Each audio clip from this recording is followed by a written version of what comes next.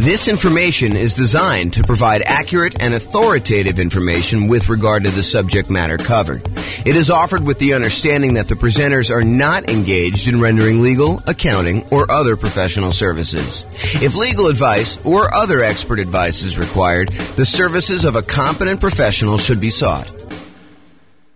Welcome to the Brownsville Real Estate Investing and Real Estate Financial Planning Podcast. Learn all about investing in real estate in Brownsville, Texas, with a combination of real estate financial planning and modeling with numbers specific to Brownsville, plus syndicated, more generalized recordings of live and pre-recorded real estate investing classes, not all of them specific to Brownsville. Be sure to stay tuned after the podcast for a message from our sponsors. Well, good morning and welcome, everyone. This is James Orr, and today we have another really crazy cool presentation. This one is about the impact that buying an owner-occupant property has on you being able to be financially independent, whether you're buying 20% down rentals or buying 25% down rentals. In other words, in the previous class, we covered, is it faster? Is it less risky? Is it higher net worth for you to buy 20% down rental properties or for you to go buy 25% down rental properties? And in that presentation, we talked about all the different things related to 20% versus 25%. But what we didn't specifically do in that kind of modeling is we did not have you buy an owner-occupant property first. So in this presentation, we have you buying an owner-occupant property with 5% down. Then you go and you buy 20% down or 25% down. And you might be wondering, hey, does buying the owner-occupant property slow you down?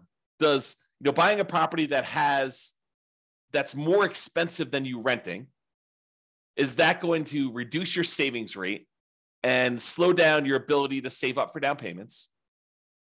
Or does buying an owner-occupant property where the mortgage payment, the principal and interest part of the payment, not the taxes and insurance, those are actually going up, but the mortgage payment stays fixed such that over time you end up saving more money than if you didn't buy an owner-occupant property, because rents would keep pace with inflation. So the amount you're saving would normally stay about the same over time. But if you buy an owner-occupant property and you have that mortgage payment be fixed, yeah, maybe at the very beginning, it's worse for you. You're saving less. But because the principal and interest part of the payment does not change, that remains static. And so over time, the amount that you're able to save to invest in whatever you're investing, in this case, putting 20% down, 25% down to buy rental properties, but it could be stocks, it could be bonds, it could be, Dogecoin, it could be whatever you're investing in, right? Because you'll end up having more to save if you buy this owner-occupant property as time goes on, because you fix in your cost of living expense, part of your cost of living. There's still some that's going up, the taxes and the insurance and the maintenance and all that other stuff on the property, but the mortgage payment is fixed. And the other weird thing about this is at some point, 30 years in the future, if you're getting a 30-year loan, you get rid of that payment completely. Your principal and interest part of your loan goes away because you paid off the loan.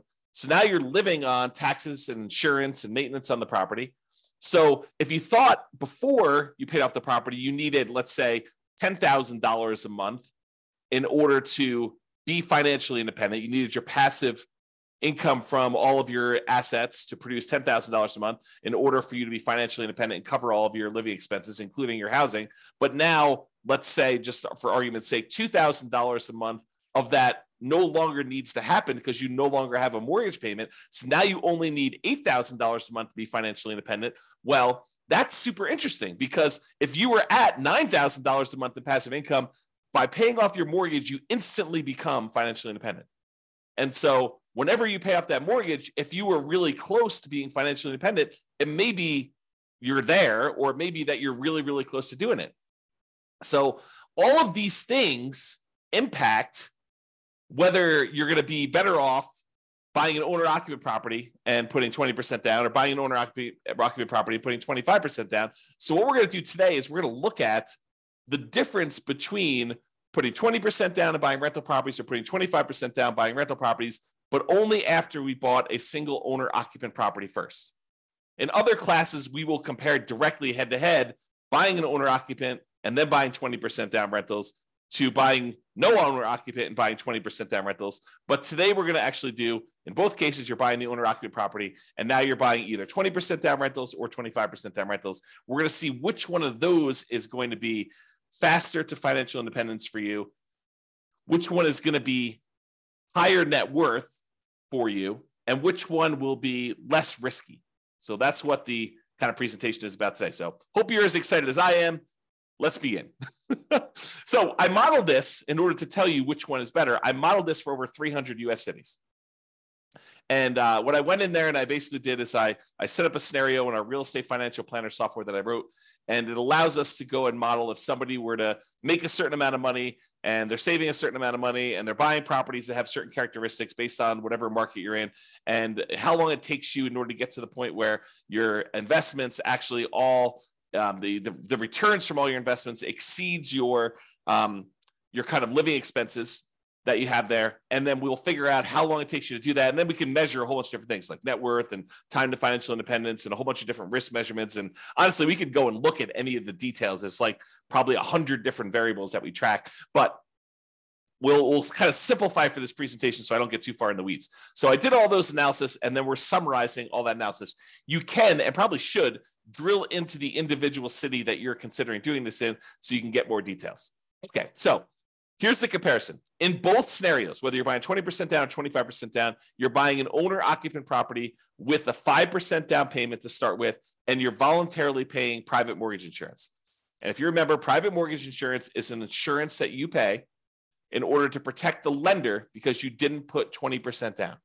And we cover that in detail in a lot of other classes, so I'm not going to go into detail on that, but it is something that you are paying so that you can put less than 20% down when you buy the property. That way, if you default, the lender feels protected, and that's one of the conditions they have for you to be able to buy a property with less than 20% down.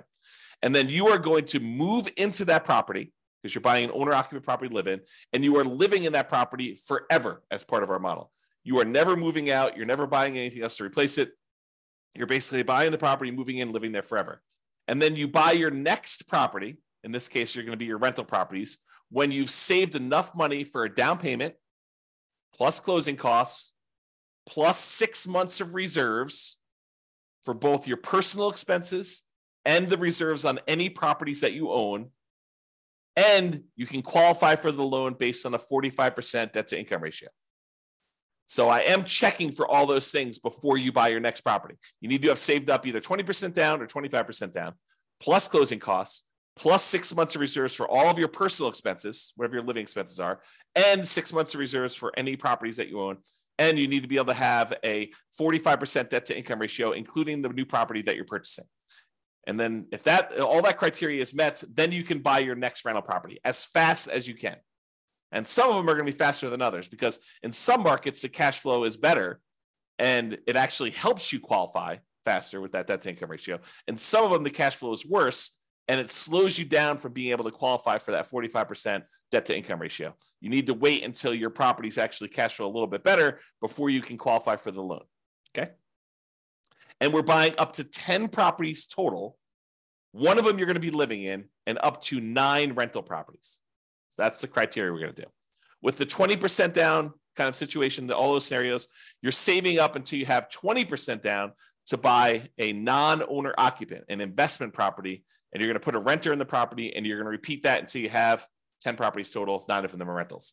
For the 25% down, very similarly, you're going to save up until you can buy 25% down non-owner occupant properties, and you put a renter in the property, and you repeat that until you have 10 properties with 9 rentals in that situation. And realize that when you put 25% down, cash flow tends to be better. Why? Because you get a slightly better interest rate when you put more down. When you go from 20 to 25%, there's a bump, an improvement in your interest rate that you're getting from the lender. And also you're borrowing less. Instead of borrowing 80% of the property value, you're now borrowing 75% of the property value. So the monthly payment on that is lower just because you're borrowing less. So your monthly payment improves in 2 ways. Number one, it improves because you have a lower interest rate and it improves because you're borrowing less on the property. So you have improved cash flow, but it takes a little bit longer for you to save up that extra 5%. So your acquisition speed, at least in the beginning, is a little bit slower because it takes you a little longer to save up 25%. But once you start buying these 25% down rentals, the cash flow from them is a little bit better. So maybe your speed to acquire them actually speeds up later because you're actually producing more cash flow. And in a future class, this is not this class, but in a future class, I'm going to show you the comparison between buying properties with 20% down or buying properties with 25% down versus actually saving up and paying 100%, buying the properties for all cash. You may think that that's going to take forever. It's going to be so much slower than putting 20% down or putting 25% down because you're able to acquire the properties quicker and then you've got the asset growing and all this other stuff. If you go and you wait until you buy the property free and clear, it takes so much longer to do that. You may not buy a property for 15 or 20 years or whatever it is. Yes, but then once you buy the property, the cash flow on it is amazing because it's free and clear. And so that actually has a much more significant impact than I think a lot of people would think. And the speed difference between 20% down, 25% down, and buying a property free and clear is not what most people think it is. That's all I'll say for now. Realize that's coming soon. Okay.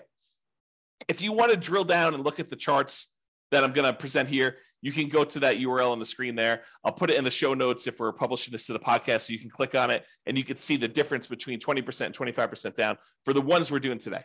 And by the way, a lot of the ones that I'm going to do in the future are already up. I tend to make them in advance. This is not like I make them and then present them, all in the same day. So realize that if you want to jump ahead and see some of the other comparisons we have, you can go drill down into those. You can even drill down to the individual city. All right, pause for a drink.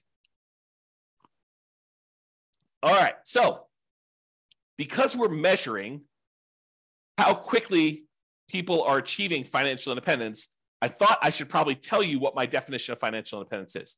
So financial independence is when your assets exceed the expenses you have for that particular person. So, excuse me, if someone is making whatever it is, and the amount they make varies by city, because in order for you to qualify for a house in one city might be more or less than qualifying for a house in another city. So I do take that into account. I basically set your income to be such that you can afford about a median price house in that marketplace. But then it also means that you need to overcome that higher income. You need to replace that higher income. So you're handicapped. You do make more money so you can actually buy the houses quicker, but then you're also handicapped because you need to make that much more in order to be considered financially independent. Okay, so what does that mean to be financially independent? You need to have income coming in from these 5 sources exceed your minimum expenses. Okay. Number 1 is net positive cash flow from rental properties. You take all of the income from all your rentals. Mostly it's rent, although it could be things like laundry or anything like that. If you've got multifamily, any income you have it, minus all of your expenses, including your vacancy, your principal and interest on your mortgage payment, any taxes, any PMI you have, any insurance, property insurance, any maintenance, any management of the property. So you take all the income minus all the expenses, your net positive cash flow, that counts towards you being financially independent. Plus, any money that you've got sitting on the sideline, whether it's waiting to be a down payment, or you've acquired all your rental properties, now you're just taking all the money and investing it in whatever you're doing, in this case, probably stocks, taking all your money that you have on the side times this safe withdrawal rate. So they talk about the Trinity study being a 4% safe withdrawal rate rule. We'll cover that in future classes. I'm not going to go into it in detail now. But if you had $1 million, you said I could take 4% out safely per year, that's what you believe is true, then you have about $40,000 per year contributing towards you being financially independent using those numbers. Plus 3 sources of passive income: Social Security, which we didn't model here, annuities, which we didn't model here, or any pensions, which we didn't model here. So if you have those 3, those would also contribute to you being financially independent. In this particular case, we didn't model any of those because we just didn't. Okay. All right. So here are my assumptions. Each city modeling uses their median home price and estimated rents on those properties. So we did not apply any of the 88 strategies we have to improve cash flow. And so we're really handicapping ourselves because we didn't pick a great property to begin with, nor did we actually apply all these different strategies that we have to improve cash flow, different ways to kind of minimize our expenses on the properties and different ways we have to maximize the income we're getting on properties. We didn't do any of those. So this is sort of like a baseline. If you went into this market and you were not great at real estate investing, you just sort of bought a median type property and you kind of got what the estimated rent would be for those. That's sort of what we did there. If you go dig in and you see my modeling and you're like, hey, James, the modeling you did for this city, your assumptions are a little bit off. Go ahead and reach out to me. I will go ahead and update those. I will rerun it, and then it will update all the charts and stuff like that. Doesn't update the presentation, but it'll update all the charts of the website and make those accurate for everyone in the future, okay? Now, continuing on with the assumptions. The job income does vary based on the city so that they can afford a property in the marketplace. If I said everybody earns $5,000, then people in California would never buy a house, because they would never be able to qualify for debt to income based on the home prices there, okay? But someone in, I don't know, one of the lower cost cities, probably in the South, those tend to be a little bit less expensive in general. Those guys may be able to do this whole model on $5,000 a month or $6,000 a month or whatever their numbers happen to be. I do it such that they can qualify for a typical property in that marketplace, a median price property in that marketplace when they do that. But we also consider that if you are earning more, you need to actually replace that money to be financially independent. So it's not like we're saying you need to replace $5,000 a month. No, you need to replace what your income that you were earning was so that you can become financially independent. That way, we're trying to level the playing field when we do our comparisons. Another way of saying this, in cities where they have higher income, they need more passive income, more investment income, and more rental income to be considered financially independent. So while a little bit is given to those that earn more is expected for them to become financially independent at the end. And another assumption, we start with just enough in down payments to buy a 5% down owner-occupant property based on wherever they are. So it's 5% of whatever the prices of properties are there with closing costs. So we estimated 7% of the price of properties in their marketplace to kind of give them a little bit of buffer there. And if it's less than $10,000, which I don't even think it is, but if it's less than $10,000, then we set that as a minimum bar. So everyone starts with at least 10K. In most cases, it's going to be more than that. And so some people are starting with a little bit more, some people are starting with a little bit less, depending on the market. And the interest rates we're using for the owner-occupant property, as of right now, they're probably in this ballpark. They change a little bit each day, and with all the volatility going on in the marketplace, I'm recording this in March 28th of 2023. But if you kind of look at what the interest rates are, we're saying that interest rates are about 6.5% for owner occupants with 5% down. Plus, in addition to that, they'll have PMI. And if they're going to go buy a non-owner occupant property with 20% down, interest rates are estimated to be 7% for our modeling and no PMI for that because they're putting 20% down.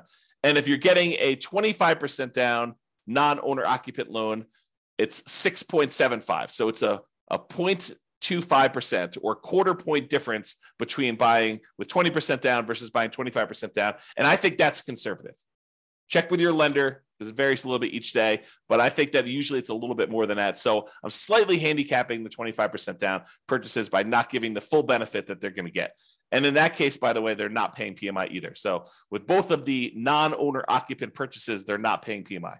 Okay. And I modeled this out for 100 years. Not because I think you're going to live to be 100 years from now old, which you may very well, but because I was modeling it out for 60 years at first, which I think for some people is too short and some people it's probably too long. However, we're finding that sometimes they achieve financial independence right after we stop doing our modeling. So I did 100 years to give us a wider range of finding out when people achieve financial independence. And you can see all of my assumptions in detail if you go to, at least for right now, realestatefinancialplanner.com/model. And you can pick your city and see a ridiculous number of models for your particular city and other cities if you want to see those too, and a whole bunch of comparisons of aggregate data for all the different cities at the same time. All right, so let's jump into the data. Let me take a drink. So financial independence achieved.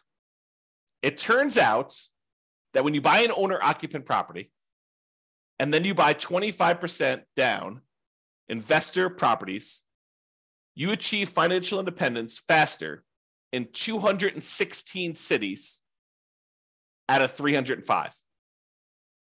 So in other words, about 2/3 of the time, it would be faster for you in achieving financial independence in 2/3 of the cities if you put 25% down when you bought your rental properties. If you decided only to put 20% down, it would be faster in about 29 cities, about 10% of the cities. So in 10% of the cases, it was better for you to put 20% down. In 2/3 of the cases, it was better for you to put 25% down. And in 60 cities, about 20%, it didn't matter at all. It was exactly the same. Time to be financially independent. Okay. So there were a bunch of cities where you never quite achieved financial independence, about 20 or so, give or take. And that varied. So, and most of those, you didn't achieve financial independence, whether you put 20% down or 25% down. Now, you may have accumulated a rather large net worth, but you may not have actually qualified mathematically as all those criteria we kind of said about cash flow and invested assets times safe withdrawal rate. That may not have technically triggered you to be financially independent. However, if you're 65 years old, let me use an extreme example. If you're 100 years old and you've got $10 million invested between your properties and your invested assets and stocks and bonds and everything else. And even though you technically don't qualify where the cash flow from your properties and the invested assets times your safe withdrawal rate actually equals what you need to be considered financially independent. If you have $10 million and you're 100 years old, are you probably okay? Yeah, probably, because you could probably spend, if you think, hey, look, the maximum I might expect to live is to be 110. So I could spend $1 million a year and just deplete my assets so that I end up with zero. So technically you could do that. So there may be situations where you have a whole bunch of assets, millions of dollars in net worth, but you technically don't achieve financial independence in the mathematical sense, where the income coming in from the properties and the income coming in from your invested assets times safe withdrawal rate and the pensions and annuities and Social Security, those combined too. But those don't quite make you financially independent. Okay. All right. So this shows you a histogram showing you how many of the cities achieved financial independence broken out by time. And so you can see, like, let's look over here on the low end here. There are some that achieve it in, and probably in the 5 year or so range. There's about 5 cities that do that. And it doesn't matter if you put 20% down or 25% down, it's about the same number. The same thing here with this kind of up here when you're in the 8-year rule, kind of like in that general period of time. And then about 10 years, looks like there are some properties where if you put 20% down, you achieve financial independence a little faster compared to 25% down.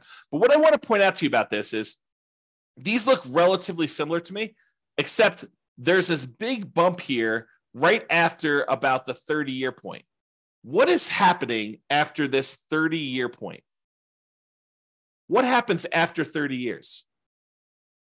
You pay off your owner-occupant property because you bought the property with 5% down at the very beginning. Then you started saving for your investment properties. But after 30 years after you buy your owner-occupant property, that thing gets paid off. So a whole bunch of scenarios got to the point where they were financially independent as soon as you paid off this owner-occupant home. So you can see there's a big bump in here from when people pay off their houses. Now, that's not what's doing it for everybody, but it does have a big bump there when that happens. Okay? So you can see that. All right. So what this chart is showing you, it's showing you how many months faster it was to put 25% down or to put 20% down for each individual city. Each city is its own dot. The green ones show where it was better to put 25% down by this number of months, however many months it is away from this zero line. So like this one right here is about 25 months. So it's 25 months faster for this particular city than putting 20% down. So it's about 2 years faster or so for this particular city if you put 25% versus putting 20% down. And this axis shows you how expensive the properties are in that marketplace. So there's this market right here has really, really expensive properties, and it was better for you to put 25% down by about 6 months in that particular case. And you can see how far away they are from this kind of zero line shows you how much better. So I'll make some general statements about this data. When you put 25% down, sometimes it's a lot faster. They're a lot farther away from the zero line. Sometimes they're not, and sometimes they're exactly the same. That's all the ones that are on zero. Okay. But when you look at the ones that are red, the red ones are where 20% down is faster by that many months. There are times when 20% down is faster, but not by that many months. So 25% was quickly behind it if you did that. But there are some times when you put 25% down where it made a huge difference. In this case, it's like 3 years faster for you to put 25% down. Now, if you love your job and everything is amazing and you think this is great, I'm not in a hurry to be financially independent, stop working, which is what happens, by the way, in our modeling. When someone becomes financially independent, we have them stop working. But if you're like, hey, listen, I love my job, I don't care, then does it really matter if it's 3 years faster to be financially independent? Probably not. But what if you hate your job? What if you're like, I can't wait to be done with this. I need to be financially independent. I want to spend time with my family. I want to spend time with my significant other or my kids or my grandkids. And I want time to be able to do what I want to do. Well, then 3 years may be a long time. And, what's the value of knowing that you could be 3 years faster? What kind of value does that add to you if I could show you which strategies are better versus which strategies are worse, which strategies are less risky, which strategies are going to get you there faster, which strategies are going to give you a higher net worth. So I don't know, 3 years could be life-changing. Okay. To be able to buy 3 years of your time back by just being smart about which strategy you use, I don't know, seems pretty important to me. Okay. So you can kind of see the difference there. And you can see that in general, the more expensive the properties, the better off you would be putting 25% down because there are hardly any red dots on the expensive property side. Okay. But there are lots of green dots. So the more expensive your market in general here, the better it would be for you to put 25% down in order to get to financial independence faster. All right, now let's switch to net worth. So for net worth, if you put 25% down, you have a higher net worth at year 40, which is kind of our measuring point, 40 years in the future. You have a higher net worth at year 40 if you put 25% down in 151 of the 305 cities. So about half the time, you'd have a higher net worth by putting 25% down, which may be counterintuitive for a lot of you folks because you're thinking to yourself, hey, I'm putting 20% down. I'm acquiring properties a lot faster, at least at the beginning, because I'm buying the first one faster. Like, hey, if you're rushing to go buy your first 20% down property and you're like, listen, I just got to get in. I got to save up just enough. Now I'm going to buy a property right now, right away. Might be better, depending on what city you're in, the economics of your city, for you to actually wait until you save up that extra 5%. That's what this is saying. It's just the math. Okay. So in 151 cities, it's faster for you to put 20, not faster. You have a higher net worth by putting 25% down. Now, in 138 cities, you would have a higher net worth if you put 20% down. So a little bit more to put 25% down, a few more cities, but not a huge difference. And 16 cities, it made no difference at all. You have the same net worth regardless. Okay. Now, here's the difference in net worth.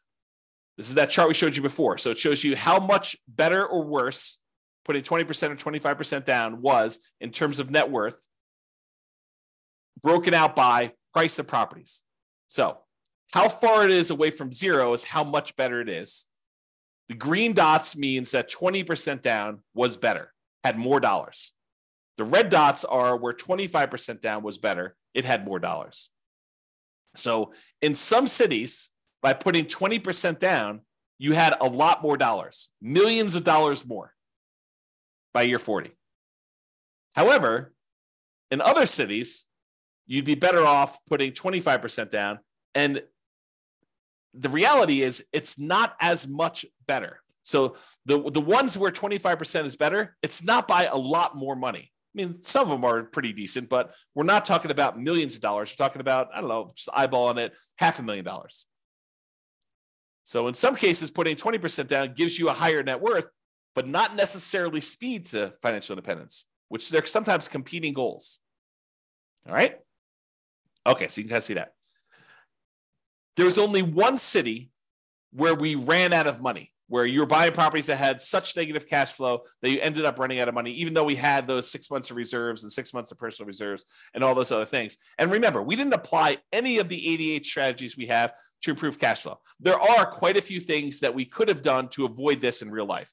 We could have bought better properties. We could have bought properties in a market that didn't have this really ugly cash flow. Imagine you're in the market, which I'll tell you what that market is in a second. And maybe part of my assumptions, by the way, too, because I'm not an expert at all these markets, but imagine you're in this market where you have this really, really ugly cash flow. Well, you're not moving into these properties. So technically you could go pick a slightly better market to invest and buy properties in. You didn't have to buy properties in this market. It's not like you're doing the nomad strategy where you're moving into each property, right? You're only moving into one property. But for all the other investment properties you bought, you don't have to technically invest in that same city. So we could have done that as just a really obvious solution. And there are a whole bunch of other things we could have done to improve the economics of the properties that we're buying. Okay. So in one city, we ran out of money. That city happened to be San Jose, California. And it could be that my assumptions were wrong. Like maybe my estimate of rent on the properties that we said were the median price properties were just off in San Jose. It's definitely a possibility. So if you happen to be in San Jose, please reach out to me and let's go over the assumptions that we used for San Jose and we'll correct those. And then we'll rerun it. And maybe San Jose looks amazing then. I don't know. Okay. So I'm just not familiar with that. All right. So that's all we got there. All the other ones did not run out of money in our modeling. All right, here's a quick summary. So this shows you, there's two different slides here. One where we look at what the median was. And by median, I mean, we took all the values, let's say for net worth as an example. We lined them up from the smallest net worth to the highest net worth. Then we looked at what the middlemost one was.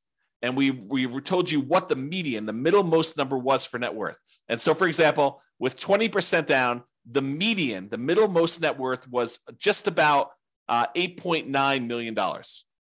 But the median net worth when you put 25% down was about $9.023 million, or a little bit more, about $100,000, $116,000 difference. Not a big difference, in my opinion. It's about 1.3% different, with 25% being a little bit higher on median net worth.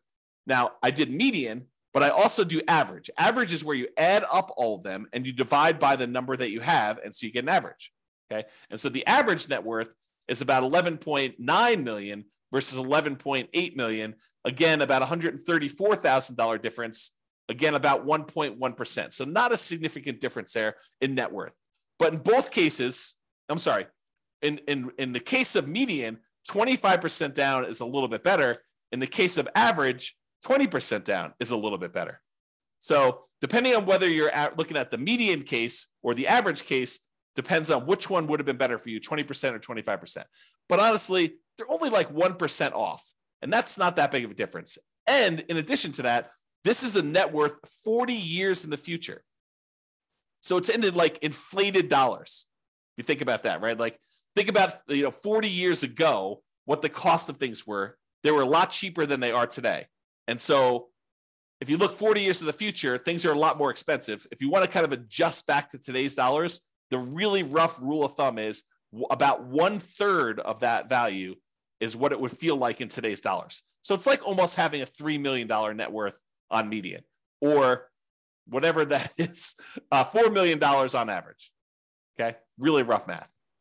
Okay, so number of properties that were short on median, basically none were short because there was only that one that was. You're typically buying 10 properties in both cases, no matter which one you do.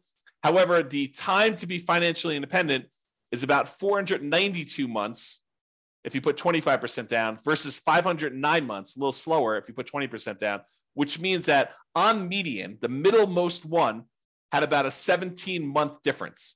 It was about 3.3% faster for you to put 25% down than for you to put 20% down.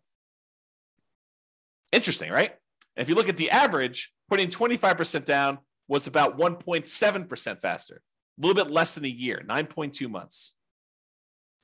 All right, now let's look at risk. And I'm not going to go into detail on risk. You can go research this. In fact, I probably need to do several classes on all these different risk measurements. But when you think about all the different ways we could measure risk, like how much could rents drop before we have negative cash flow? Or how much can price drop before we'd have negative equity? Or what is our debt to income ratio? So the number that lenders tend to like to use to see how risky we are before they're willing to approve us for a loan. Or how much debt do we have to the amount of net worth we have, or how much debt do we have to how liquid we are, how much money we have sitting in cash somewhere, or how many months of reserves we have. We talk sometimes about having 6 months of reserves or 12 months of reserves. Well, sometimes you can have lots and lots of months of reserves if you have a large bank account balance, like 700 months of reserves. Okay, so if we wanted to measure all of these measures of risk, it turns out 25% down is universally better. It is better in all the different measures of risk. It's less risky to put 25% down when we look at all the median numbers over the full 100 years.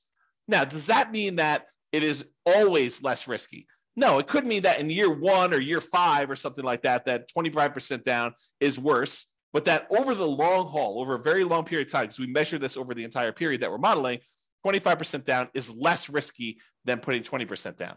And that is true in most of the cases in average too. The spots where it's not true with averages is your average debt to account balance. So you have more liquidity if you put 20% down, and the number of months of reserves, which honestly is not that big of a difference. It's 0.9% difference. So, but most of the time, 25% down is less risky when we look at that. Okay. Now I told you this before. I've been using median home price and what I think rent would be by looking up some rents on those properties.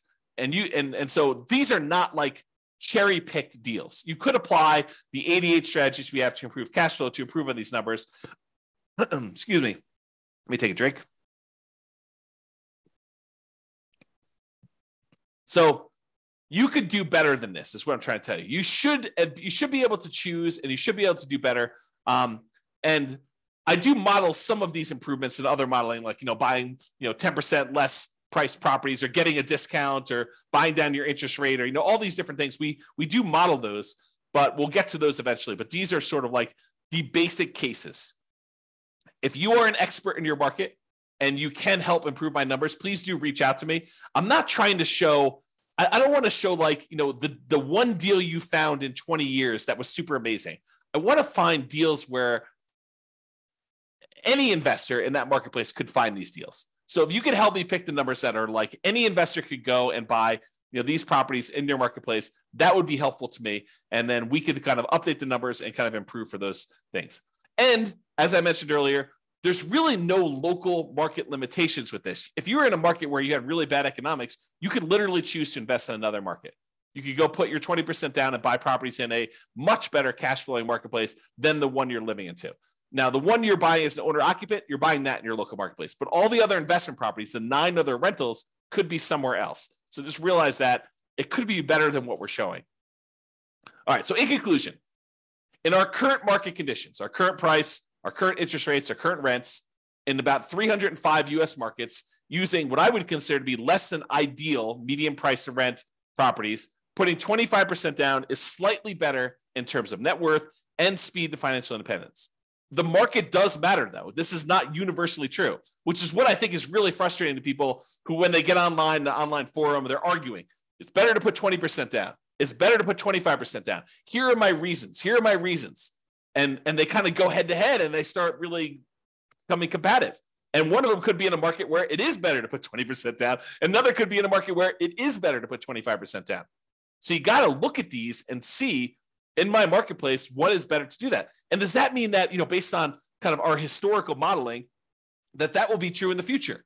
No, but probabilistically, you look at what you have and you can make adjustments along the way, right? In reality, you could be doing the 20% down because that looks better, but then your market shifts and we look forward and we're like, hey, look, now it's better to do 25% down your marketplace. So you decide, hey, I'm going to start doing 25% down in the future and I'm going to keep optimizing. And maybe 3 years later, that shifts again.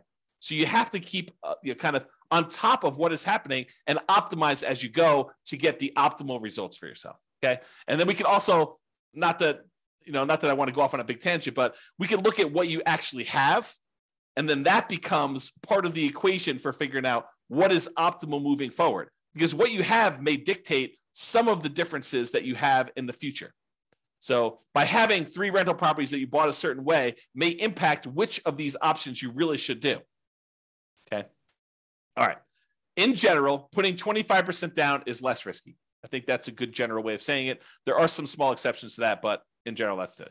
It is best, in my opinion, for you to look closer at your specific market, your specific situation, and apply as many of the 88 cash flow improving strategies as practically possible to improve on your own implementation. You can go look at realestatefinancialplanner.com/model to get some ideas of how various things impact this as well. All right, that's all I got for you. Hope you enjoyed. This has been James Orr. Have a great day. Bye-bye for now. With home prices up, mortgage interest rates up, and rents up, but not quite enough to counteract the higher prices and interest rates, cash flow on rental properties in Brownsville is harder than ever. Book a call with the Real Estate Financial Planner to apply our proprietary 88 strategies to improve cash flow on your rentals. See the show notes for a link to schedule your call and improve your cash flow today. If you're a real estate agent, lender, or professional in Brownsville that wants to help our real estate investor listeners, consider reaching out to learn about collaboration opportunities with this podcast. We'd love to add more value to our listeners by having you assist our investors buy, sell, and finance their real estate investments. See the show notes to schedule a call to discuss collaboration opportunities